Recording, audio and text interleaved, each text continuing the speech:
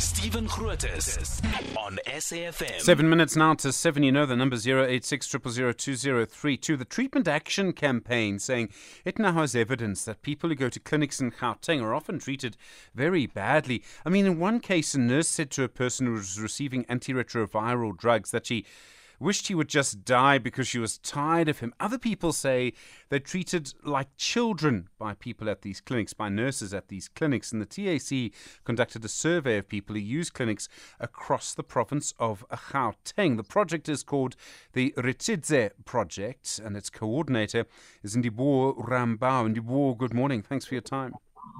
Good morning, and thank you for having us. So millions of people rely on these clinics. How are people being treated at these clinics? So as Ritshidze, we do community-led monitoring where we go and we monitor over 400 facilities every quarter across the country. In Gauteng specifically, where we've launched this report, we monitor 128 facilities, and we found that there are some key challenges that are just, really impacting the broken health system as it is. And we have so many people disengaging from care due to all of these indicators that we monitor in Ritshidze. So you come across the same problems again and again? We do come across the problems again and again, but however, some of the indicators are improving, especially when we look at issues around ARV length refill. We know that giving or administrating a longer refill length to people living with HIV means that we decongest the facilities. If we can decant people out of facilities and also give them a longer refill, it means that you might only go to the facility twice a year. Let's say, for example, you're taking a 6-month refill. This then unburdens the facilities. Nurses will end up seeing fewer people, especially if you're just going in as a person who HIV or a key population who's just going in to collect your treatment. Ndivhuwo, I keep hearing when we talk about this, people talk about long queues, getting there 4 a.m, some people earlier, just to try and get some kind of treatment. Obviously, from what you say, that would make sense that people going there just for antiretroviral drugs would actually, if they were given more pills each time, it would alleviate that problem. But is queuing still a major problem? People who are sick getting there overnight, waiting for some sort of treatment? Yes, the queuing is still an issue that is still happening. We are finding, specifically yesterday, we were in Ekurhuleni, that people start queuing or start arriving at the facilities as early as like 6 o'clock in the morning. And you do this because you are also a person. You've also got things that you need to do. So obviously you'll figure out that, if the earlier I get to the clinic and I'm maybe the first person in the queue or the second person in the queue, the sooner I'll get the service, and then the sooner I can get home to also live my life. But people living with HIV and key pops are stating that, you still get to the facility and you still wait no matter how early you get there.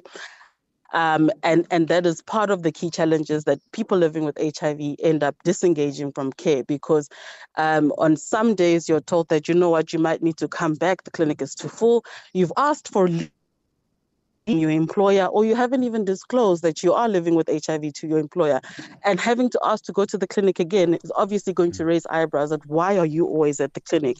So as people living with HIV, we are asking to be provided that dignity when we are visiting the healthcare facilities, and we are asking nurses to treat people better so that we can attain and reach the 95 targets and keep people in care. So we need to really work on issues around staff attitudes in the facilities, and also work on issues around staffing, because we know in most instances that nurses are either burnt out or tired because there's quite a lot of vacancies that haven't been filled in most of the facilities as well. I was going to ask about that. I mean, when nurses say some of the comments that you refer to in your report, that's not acceptable, but I don't have the patience to be a nurse. So nurses themselves are in a difficult position. Mm-hmm.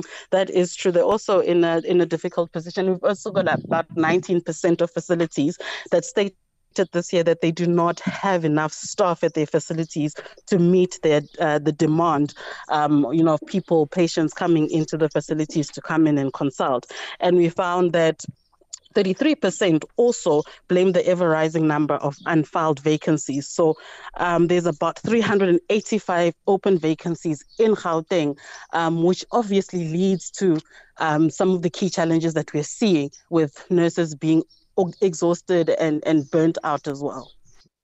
In the end, are patients getting the treatment they need from clinics? I mean, obviously it's more than just antiretroviral pills, but are people getting what they need from clinics? In the end, people are getting the treatment. It's just that the overall staff attitude is what is mainly off-putting, and having to wait so long in the facilities is the main thing that is mainly like really off-putting, and then people end up disengaging from care. Where people have stated that they did not get their treatment, as the PLHIV sector, we really try as much as possible to advocate for those patients, and either go with them to the facilities to state that, look, the guidelines do not state that you should turn away a person because they missed their appointment. Rather just, triage them, put them in a different stream and give them their treatment. Even issues around transfer letters. As the PLHIV sector, we go out and we say, look, let's give people treatment. This person is clearly stating that they don't want to disengage from care. They want to still adhere. Why are we punishing people who still want to stay on their treatment? So there's still a long way to go in that. But as the PLHIV sector, we are here. And as Ritshidze, we will keep monitoring. We're not only looking at the bad things, but this is us trying to have a good relationship with the department so that we can improve the healthcare system in the country. Ndivhuwo Rambau, thank you, coordinator of the Ritshidze project for the Treatment Action Campaign. Do appreciate the time.